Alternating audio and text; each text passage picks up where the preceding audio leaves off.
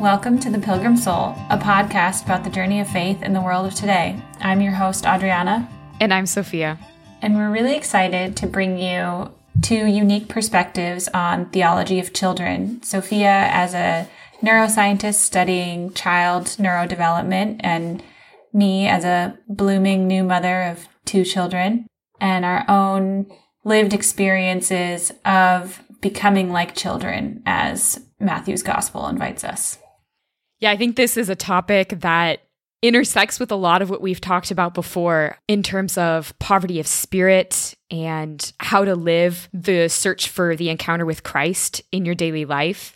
But I think that the image of what it means to be a child is such a salient example in our daily lives. It can really help us unlock some of the things that we've touched on before. So I'm excited to dive into it today. And as you mentioned, to be able to bring a little bit of my knowledge about the brain to bear on this topic and to learn from your experience as a mother. I thought that we could start by reading that passage from Matthew that you referenced, just to set the stage for why are we talking about the theology of childhood? Why is it relevant to each and every one of us, even if we're not mothers or not developmental neuroscientists? Yes, I think it's a really provocative piece of scripture. Both references I think of course, scripture mentions children more than this, but come from the Gospel of Matthew. And the one in particular that prompted us, the disciples are kind of rebuking the people for bringing forth their children to Jesus, like Jesus kind of too busy for this ministry. It seems like they're implying, to me at least. It's in Matthew 19. Then children were brought to him that he might lay hands on them and pray. The disciples rebuked them, but Jesus said, "Let the children come to me, and do not prevent them, for the kingdom of heaven belongs to such as these." The kingdom of heaven belongs to such as these. What does that mean? Okay, kingdom of heaven, that's not just the eternal reality of contemplating God's face in heaven, but that's also the truth of this world. This all belongs to children. It's children who are able to see God at work here and now as well. And so this is why we not only shouldn't impede, he says in another place, it's better for those who cause a little one to sin to have a millstone thrown around their neck and to be cast into the sea. I'm paraphrasing there. But so not only are we not meant to impede these children from coming to know Christ, they can actually lead us because the kingdom of heaven belongs to them. It's by learning from them, looking to them. That's where the reign of God begins in our own hearts. So yeah, I love this part of scripture. Yeah, as a mother, there's definitely some things that come to mind, like how clearly a child recognizes his or her mother for a sense of belonging and Jesus's invitation. Unless you too are a child of God, you won't recognize me in front of you. Mm-hmm. And I love what you're saying about the kingdom of heaven here and now and in heaven. Yeah. And the promise is that we too can become like children. So he's not only holding children up as the greatest in the church, but he's saying you have to become like this. It's in Matthew 18. He says, "Unless you turn and become like children, you will not enter the kingdom of heaven." Mm-hmm. So we have to turn and become like children. That's conversion of heart. So as you were saying, there are certain things that you identify in Damien and Pia and your children. You're actually invited to be converted and conformed to the virtues that you see in them. So maybe we could start then by spelling out what these childlike virtues are, what virtues we see in children, and maybe how we can try to grow in these aspects of a childlike heart. Yeah, and I think it'll be fun to discuss why this is so challenging, because they're often just such simple qualities. Why isn't it easier to become like children? And why does Jesus have to say it in such a sharp manner? To convert means to be walking one way and then literally, in Latin, to turn around and walk the other way. So it's obviously something we're not regularly doing. Yeah. Yeah, that's interesting. I think people tend to think of children as just like undeveloped adults. Yeah. But there really is something qualitatively different. I mean, we see this throughout neuroscientific and psychological research, that there's something qualitatively different about the way that children engage with reality. There's a categorical change from childhood to adulthood. It's not just degree, you get smarter and like better at doing life. Like there's certain fundamental shifts.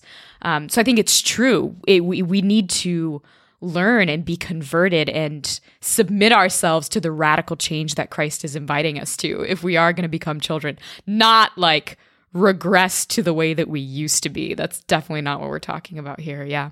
Yeah, I think on that note, I'm thinking first just of a child's total openness to reality. And even in my very rudimentary knowledge of neuroscience, I know about like a child's brain being totally open to any language and how that slowly narrows and you actually become unable to hear different phonetic sounds like after the age of 7. I don't know if you want to go more into that.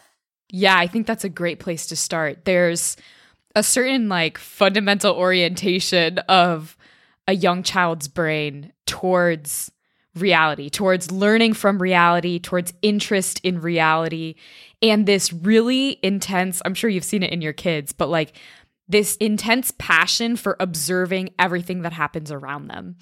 And not in a passive way, like in a really active way of manipulating things and seeing what happens, or like taking that strange object they see on the floor and putting it in their mouth and like trying to figure out what it is. And the reason is because they're learning so quickly. Their brain is forming through the experiences that they have.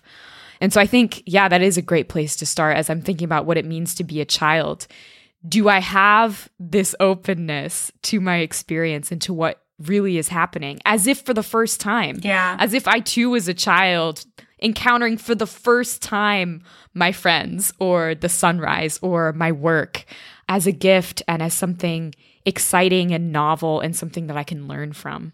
Yeah, exactly. I was thinking as you were saying, the openness to reality includes a willingness to learn something new. And how often do I approach my own family, my husband, my friends, regular circumstances of my life as if I won't learn anything new from it because I've already been here before. I already understand.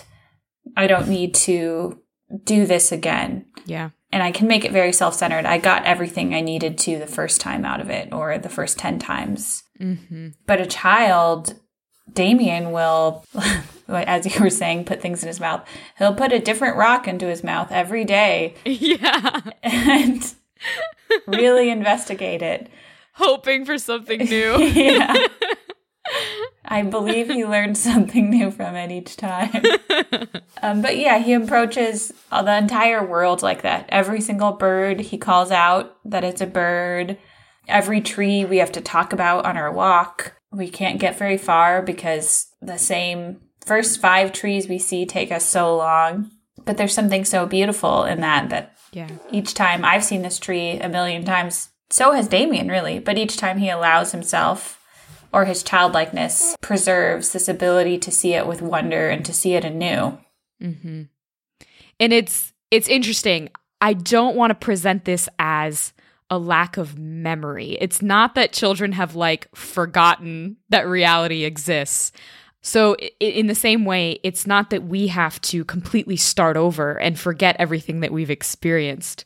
But I heard this line the other day, memory isn't static, it has legs and it walks. And I love that because that's exactly, for me, that's the attitude of a child towards life. Like they may have a memory of who this person is for them or what it is that they enjoy or how a toy works.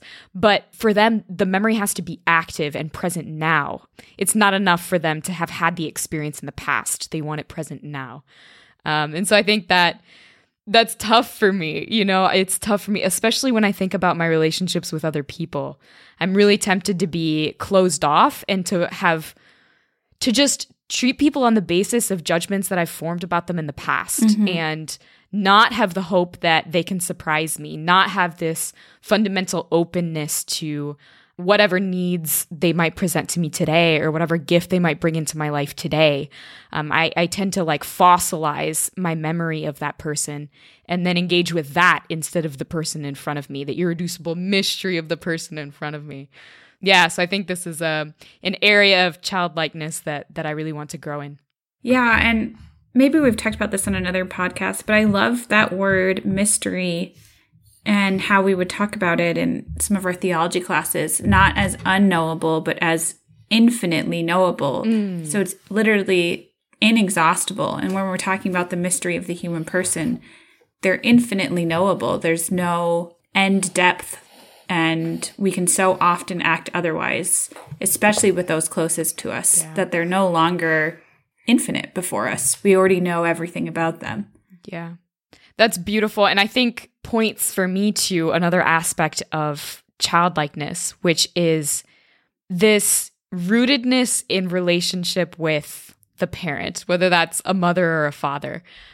Because how is it that children can unceasingly try again and explore again, even as this involves risk? Like, I'm sure sometimes Damien's put things in his mouth that like aren't good for him, right? And how is it that he can continue exploring? It's because of your presence. It's because of your presence that he has the courage to go out. If you weren't there, he would retreat in fear. This is how children behave. Without the presence of a parent to whom they're attached, they don't take risks. And so, yeah, for me, it brings to mind a line. I don't remember what psalm it is, but the line from the psalm that, as a child is at rest in its mother arms, even so my soul. Like, our soul is made to be so full of the presence of Christ, so possessed by the love of the Father, that we can walk, in the valley of darkness and not fear the strange and difficult things that we'll encounter. Yeah, so this exploration is made possible by a belonging. Yeah, I've always been really touched. There's a line in Balthazar in, I think, Love Alone is Credible, where he talks about how the human person first comes to know she's loved. And it's through that mother's gaze upon the infant that we recognize we're infinitely loved and can then come to analogously recognize the father's love. But he points precisely to that mother-infant gaze, which is so important for resting in belonging. I love that psalm that you just quoted, because to actually rest in belonging means a total trust. It's not like a degree of trust or I'm 80% confident this person loves me. Yeah. It's a full... Yeah, it's a certainty. Yeah, and that's what discipleship is. It isn't an 80% following. I mean, it's an actual relationship that you give your whole self over to, or it's not. There isn't a middle ground, really. Yes. Yeah, and I think this explains how you see in the saints this almost what looks like a naive or just kind of deranged trust in divine providence, where you have stories of saints like whether it's giving their wealth away or going on mission or sacrificing things that the world would say like, you're crazy, why are you letting that go? But because you're rooted in the certainty of the love of a father and your identity as a son or daughter of that father who is infinitely loving and infinitely lovable, then you can relinquish whatever it is that you're holding on to. But I want to go back to that line that you drew from Balthazar, or that image of the mother and infant gaze, which I honestly, when I first came across that in von Balthasar, I was blown away, because this is something that we study in neuroscience all the time, is the gaze of the mother and her infant, because it's so important for brain development. The child's, especially when you're a newborn, the child's gaze with her mother, skin contact with her mother, like literally regulates her heartbeat and her brain waves and the levels of her hormones. Like, it's amazing to see how unity is actually physically achieved between the mother and her infant in a way that forms the infant to then be able to self-regulate all of these bodily and neurological functions. And so you cannot conceive of an infant without her mother. She cannot survive, she cannot flourish, she cannot become herself except through the gaze of her mother.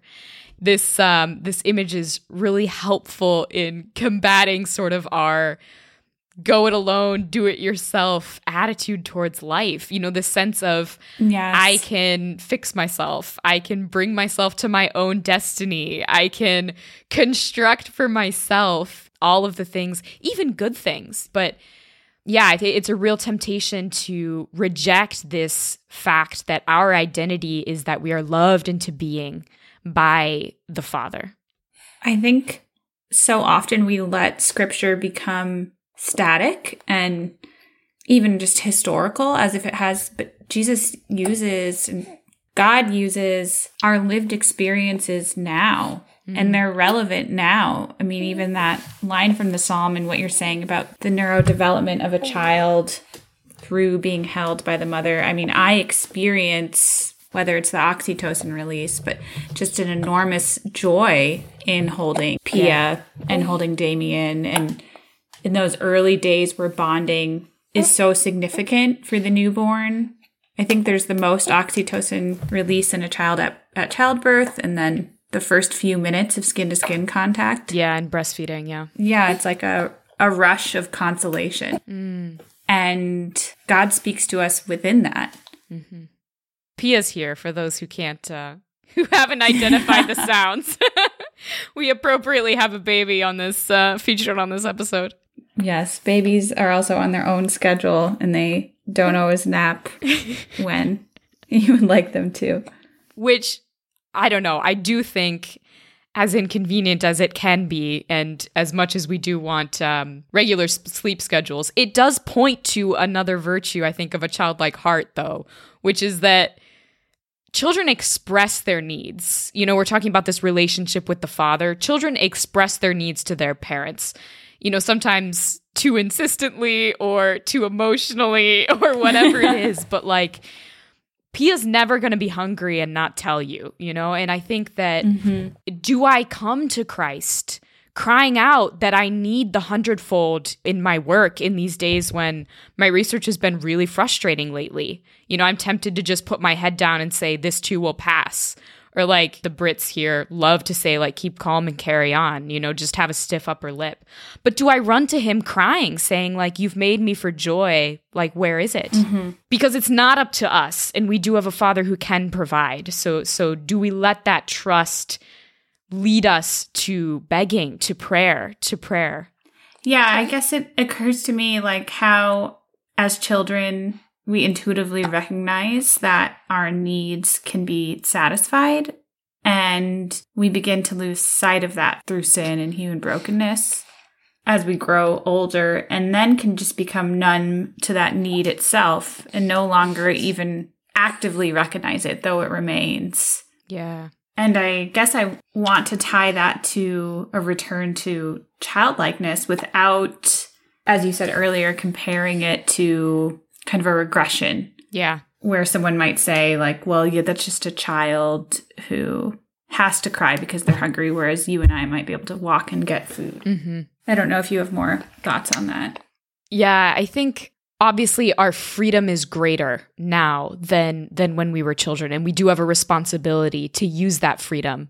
And so the fact that God answers our prayers often through our own exercise of our freedom, that he gives us the grace to find and to hold on to the answers to our longings. I think that's, very real. And so to have a childlike heart would not be to reject this responsibility or ignore the fact of our freedom.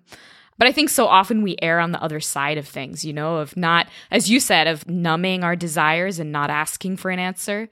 But I would also say, like, intellectualizing them. That's a big temptation I see in myself and in my friends, of thinking, if I can just sort this out cognitively, if I can put an answer down on paper, if I can digest my experience enough, then ultimately this longing of my heart will go away. Here, there's something so beautiful that we can learn from children who sometimes won't even put words to it, just trusting that their Father, Christ himself tells us, like, your Father knows what you need. He knows what we need better than we do. And so trusting that, and therefore turning to prayer instead of our own resources, I think is a childlike attitude.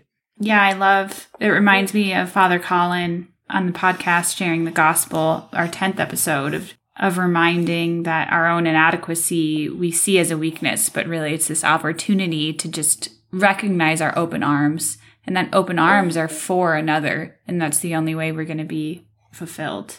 Yeah, absolutely. And it makes you tireless. Like, one of the things I love about kids is that, so in neuroscience, we would describe it as different reward circuitry. Like, they're not motivated by the same kinds of things that adults are. And they're also not unmotivated by the same kinds of things that adults are, namely failure. Kids are remarkably resilient to failure because their desire to learn and to grow and to explore is so huge. And they're not thinking about productivity and exploiting the things in front of them. Their desire is so huge that they're able to get up again and again and again and try again when they fail. I mean, I think the clearest example of this is when a kid is learning to walk. You know, they'll fall something like, I read a paper the other day, it's something like 17 times per hour on average when they're learning to walk. Like, if I failed at something 17 times per hour for a single day, I would swear that activity off for the rest of my life. But they keep at it for months. And like, why? Because the mother is there encouraging them, and because they see the mother walking, and because, you know, so this is, do we trust that we have a father who's awaiting us, a father who's encouraging us and has his arms outstretched as we're trying again and again? Like, for me, this is such a beautiful image of morality, of what true morality is, you know, not a checklist of moral rules, but a relationship with a father who makes us tireless in getting up and trying again to affirm him and to love him and to be who we truly are because of that bond of love. Yeah, and that reminds me of something Father Giussani said, that's something like every true human experience reminds us of our own powerlessness and that we can't solve our own problems and no one else can, other people like us. Paraphrasing also. But a child is so comfortably powerless. Like, that's the only way you can approach failure with such positive attitude. You don't mind that you're without power, and you don't mind re-experiencing that again. I think part of what makes failure so uncomfortable for me now is that it puts me face to face with my own vulnerability and my own lack of power. Yeah. On an existential level. Yeah, that's really insightful.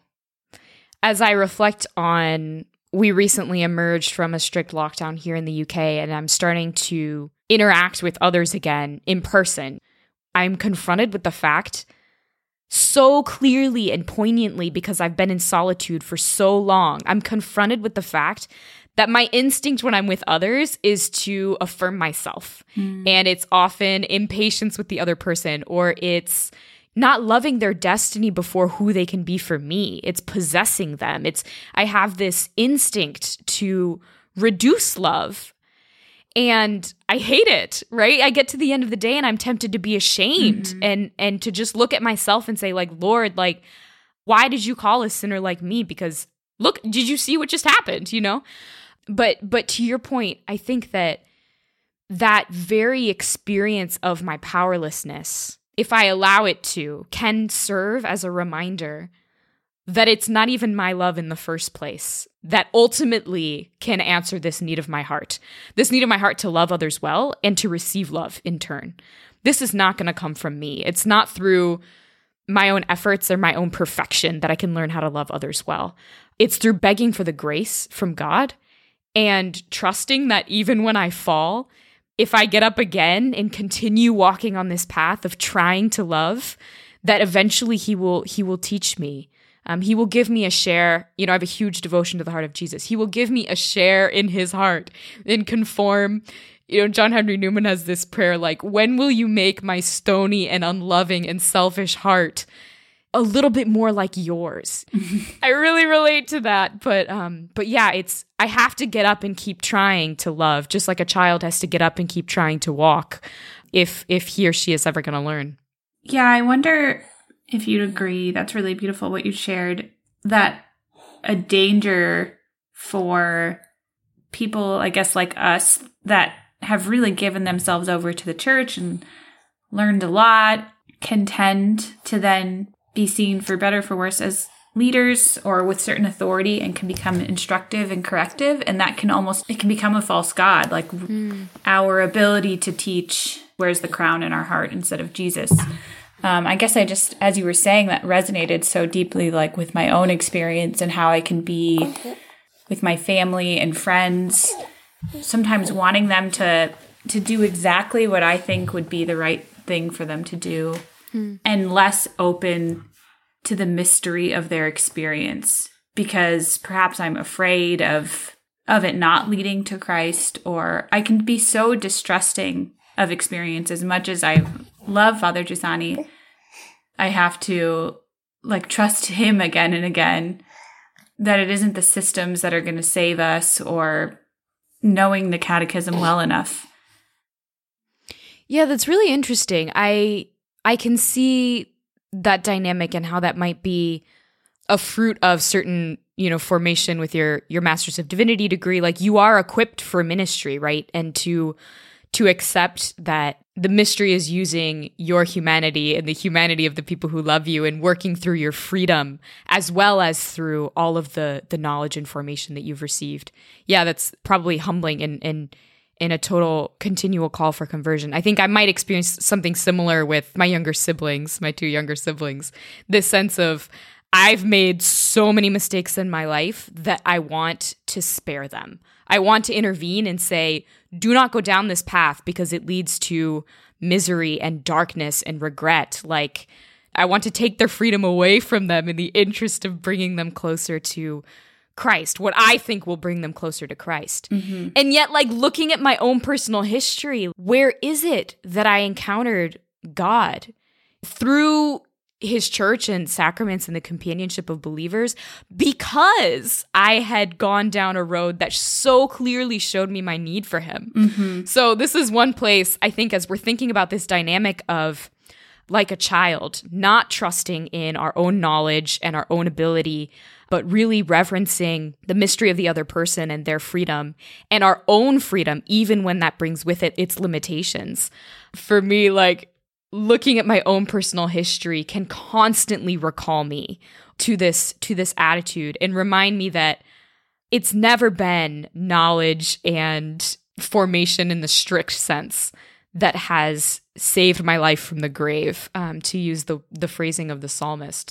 It's always been a relationship. It's always been my own personal experience of my desires in relationship with someone or something that points to an answer. Yeah, that's such a good point. I mean, that resonates exactly with my own experience of having some of my deepest encounters with Christ and the Father's love for me in my darkest moments. Well, obviously, neither one of us are inviting others to sin so that they can have these dark moments. But yeah, respecting their freedom. Yeah, and also believing in God's providence and in his care. And yeah, it's definitely a balancing act. And hard to talk about in the abstract too, like we're kind of doing, because it's so relational, like what you're saying.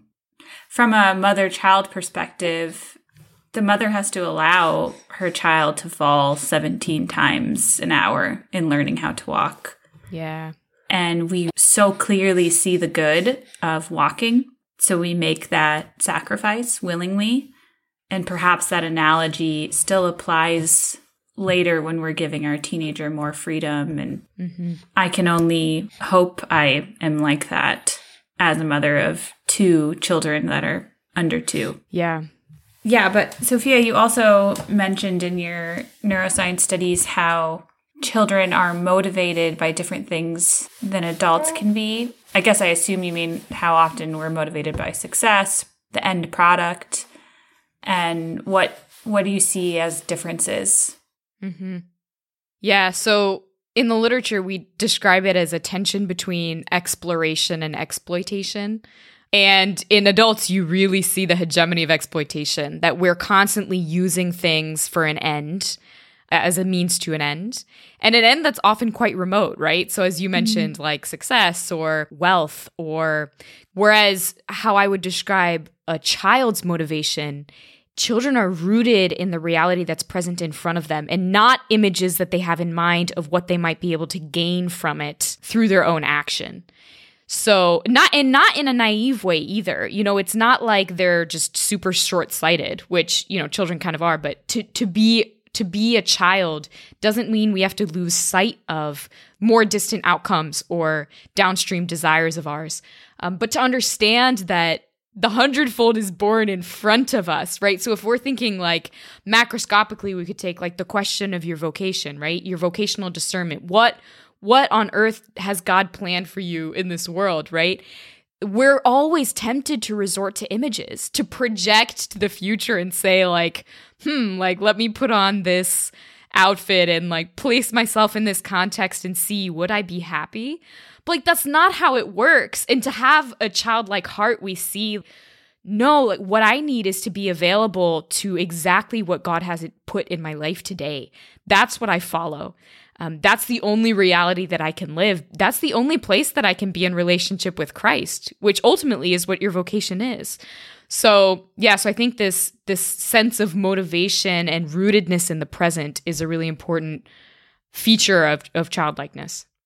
I love that. That's so beautiful. It reminds me of the Sanctity of Work episode and exactly what you're saying. You don't have to discard the end goal or end images, but they don't become so all-consuming that you've totally lost sight of the present moment. Pia is very chatty right now. She agrees. Yes.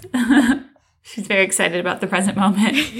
The simplest example for me right now is sometimes I can be motivated to clean the house because I want a cleaned house, but the activity of cleaning itself can become such a chore, and therefore it's very easy for that to become a negative point in my day and something I don't see as an opportunity to encounter God.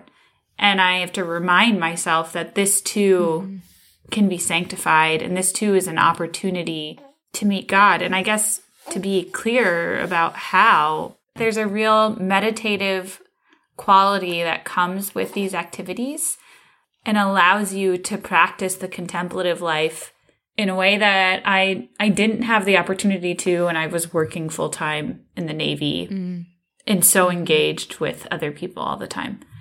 And when I can step back from the end goal, whether it be a cleaned house or whatever it is, the perfect grade on a paper, it allows me to be before that experience and let it teach me something new and not plan for what it's going to teach me. Yeah. Yeah. That's so challenging because neurobiologically, we're not wired for that disposition towards life. We're wired to exploit as adults. So it really goes against, but also culturally, as we've talked about again and again, this culture of productivity and materialism. I really appreciate that point you made about the contemplative dimension of everyday life. And to me, it also sounds like this is something that you're offering. You're offering this to Christ, these small acts. Giussani loves to say that no matter what you're doing, it has no meaning and there's no sense in doing it unless it's in relationship with the mystery, unless you offer it to the mystery. So you're brushing your teeth. If you don't offer it to the mystery, you've missed something. As simple as getting dressed in the morning. And then, of course, like also going to work. My struggle to love these people well, my friends here in Cambridge, over dinner. Like none of these things have any meaning unless in relationship with Christ. And tangibly, what does that look like? But saying like, Lord, I offer you this.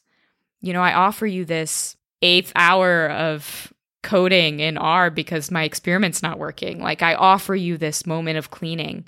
I offer you this hour of prayer. We're made to be childlike in our recognition of the presence of God. Yeah, I think having children has definitely and obviously been a great opportunity to practice a childlike spirit before the mystery again. I think the pandemic, too, it has been an invitation to return to a childlike nature, if only because it's been such a experience of life that we haven't been able to immediately reject that circumstance. I mean, and it's affected all of us, and it's forced us to be open to it. A sort of painful education in childlikeness for those who accepted it. Yeah. Yeah. I would have to agree. I think though I am not a mother and do not have children to, on the regular, educate me in this disposition, I do have memories, distinct memories of encounters with children that kind of stick in my mind as how I want to live. So I have this really clear example of I was working at a foundation run by Father Aldo Trento in Paraguay one summer, and working with this kid who was struggling with PTSD and just had a really, really tough background. But when he was asking me, this kid is like 7 years old. He was asking me, like, how can you be happy? So I started telling him, well, you know, my faith in Christ and all these things. And he's like, well, how do you know? How do you know that God is there? Because if God is here, why don't I feel him? And I had no idea what to say to him. And I just told him, like, oh, like, as you get older, whatever. It was like some bullshit answer. Mm-hmm. Because I had no idea how I had gotten to that. This was still very early on in my... But really what has remained with me is this, like, insistent question of, like, how do you know God is here? How do you know God is here? So these sort of icons of childlikeness are really helpful in educating me to stay in front of my own desires and to bring them to the Father and trust that he can answer them. I love that story, and it's very moving to hear as a mother because, as we've talked about, mothers and fathers so primary in educating their children, but there is a recognition that has to be there that we can't answer certain questions. And you couldn't answer that boy's question. Yeah. And you can't produce for him the mystery of God. You can only share your own testimony. And that's true for me as a mother and as someone who, as we've said, has this master of divinity. I can think, and maybe it's my own just sinfulness, be kind of a know-it-all. Like I have the answer to the question if you ask it, and I can tell it to you. And certainly I think I can act like that with my children. Granted, they're only 2 and 3 months, so they still are very forgiving. But I won't be able to answer that for Damien either. Yeah. I can only share with Damien and communicate my own lived life of discipleship as an education of this is what it means for me to know the Father, and not in a totally subjective way that isolates my experience from other people. It's within communion of the church and through the education of the church. Yeah. But it nonetheless recognizes that has to happen for Damien, and that has to happen for Pia too. Yeah. That is such a good point. And I think really illuminates for me this other place that I turn to for the education of the heart that I need, which is just living together with people for me who help me love Christ more. Just walking with them within the church.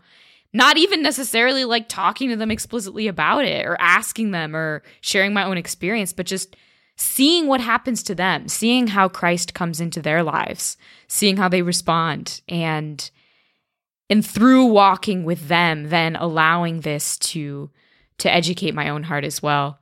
Yes, I'm infinitely grateful for especially the relationships that I've formed through CL, through the movement. You've met a lot of them too, but just these extraordinary people who, you know, at age 60 still have the heart of a child and look at their days each morning with like a newness and a zeal for life that just floors me, right? I'm like so jaded in comparison. So yeah, so just really grateful for that because it enables us to go a lot further than we would on our own. Yeah, and it's funny that you even say that of like you're so jaded in comparison because I think we always do that to ourselves. I remember one time a person had said to me like, I love being around you because your faith is so palpable. And I was like, what? What do you mean it's palpable? I've been in absolute darkness, but it is through the other that it's palpable. And for me, is the same. Like I seek out your friendship, or I think about, you know, one of my friends at church where I want to be around her. we're made for communion, and it's to use the words of communion and liberation. It's that communion that liberates us, not the self-sufficiency that we always kind of innately turn to in our postmodern culture because we're a culture of self-sufficiency. Amen. Amen. I think that is an excellent synthesis of what it means to be a child. Totally. Obviously, a journey we have to undertake every day for those of us who are not children. But to that end, do you have in mind a challenge for our listeners? Yeah, I think for a weekly challenge, it's really simple, but try and intentionally and be observant to the children in your life, whether you have children, and dedicate some time to that. If you don't have children, just pay attention, to the children that you see from across the street or at mass. Look at what they focus on, what they're moved by. And I think something will manifest for you in that moment too, whether it be their wonder or their openness or their dependence upon their parents. There's no end goal to it. I guess just let that experience be new for you. That's great. In keeping with our emphasis this episode on not exploiting our experience for other ends. Just rest in it. Yeah. Do you have a media recommendation for us, Sophia? So my recommendation would be the movie Groundhog Day. This has been one of my favorites for a long time. I think I actually put it in my college applications. So it's a great movie with Bill Murray, and I will not spoil the plot for those of you who haven't seen it. But I think one of the lessons of the film is to live a truly human life, and to live the life that's given to you, you need to have a disposition of a child with the humility and the wonder and loving people without possession. Like all of these things that we've talked about today, I think come out really clearly in the film. Yeah, I love that film. I also wrote a paper on it for college too. So. Oh, nice. Well, thanks so much, everyone, for being here with us. We're so excited for our second season, and we hope to see you again here next week. Yeah, as always, you can find all of the things that we referenced in the show notes, and you can always reach us at our email or our show's Instagram page. And until next week, know of our prayers for you. Have a great week, everyone.